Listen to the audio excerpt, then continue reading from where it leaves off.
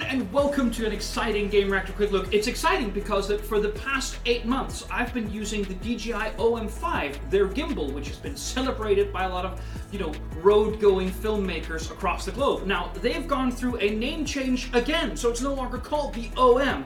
This is called the Osmo Mobile 6. It is essentially DJI's 6th mobile gimbal, and you might be mistaken to, when you look at it, to think, not that much has changed. Well, a lot actually has changed, so let's go over what.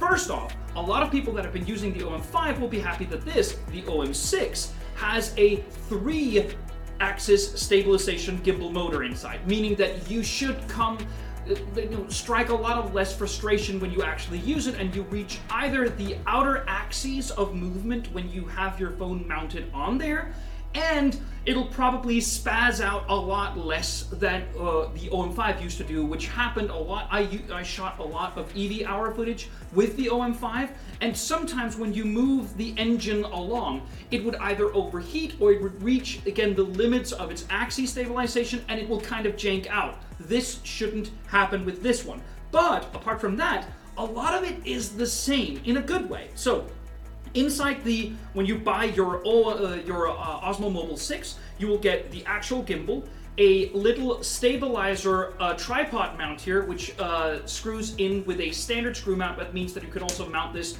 on a lot of industry standard tripods if you want. But if you choose to mount the one that DJI gave you, it gives you a nice little table way, or a nice stable way for you to pan across if, for instance, you want to walk into frame or you want to make a smooth pan with the gimbal. Now, the basic system is very much the same. So you get this magnetic mount for your phone. This is an iPhone 14 Pro Max. It snaps onto, and I will still say, because there's a lot of people actually that ask me about this with the OM5, well, isn't it like hanging out in mid-air with this little magnetic clamp being the only thing that holds it in place?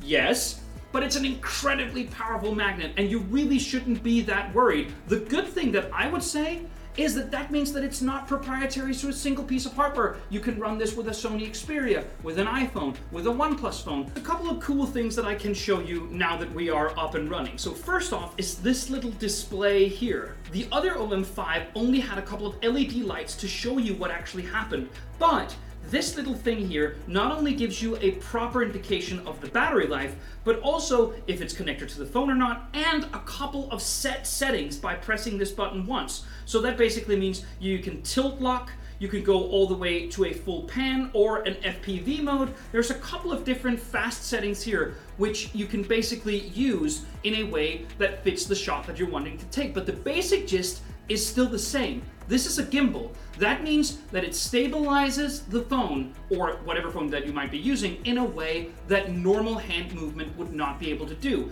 And at the same time, this little knob here on the bottom of the controller can basically control that gimbal in a nice seamless way. So now I'm moving it slightly right, and this will give you the smooth footage that gives you the confidence to, capture action, moments in your life. So it's the basic smoothness that is the general selling point here. Now, there is a couple of new additions to this very basic concept, which obviously just works well. DJI OM gimbals have worked well before. This one works well as well. Now, the first thing that you might be seeing is this little knob here, down here. This is actually the zoom. Usually it was kind of like a switch where you could either, choose to zoom in or out, but this time it's a knob.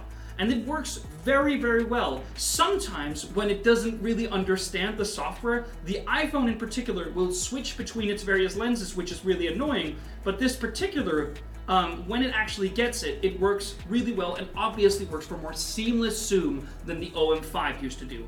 The other thing that is obviously back and not new is this. And this time, it's actually slightly longer, but it works just as well. So it's a built-in telescopic rod. That means that you have more freedom to move this gimbal around and capture different kinds of moments. It works incredibly well, and even though there are obvious limits, you can see that it will reach it right there, I think. There are limits to what the axis motor can achieve.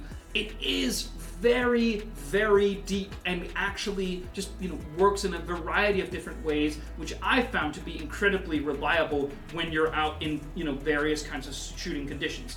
The other stuff down here is still the same. So you have a record button, you can switch between various modes. That means either the front-facing camera or the rear cameras on the back. There's active track, meaning that you can lock on to a face or something like that.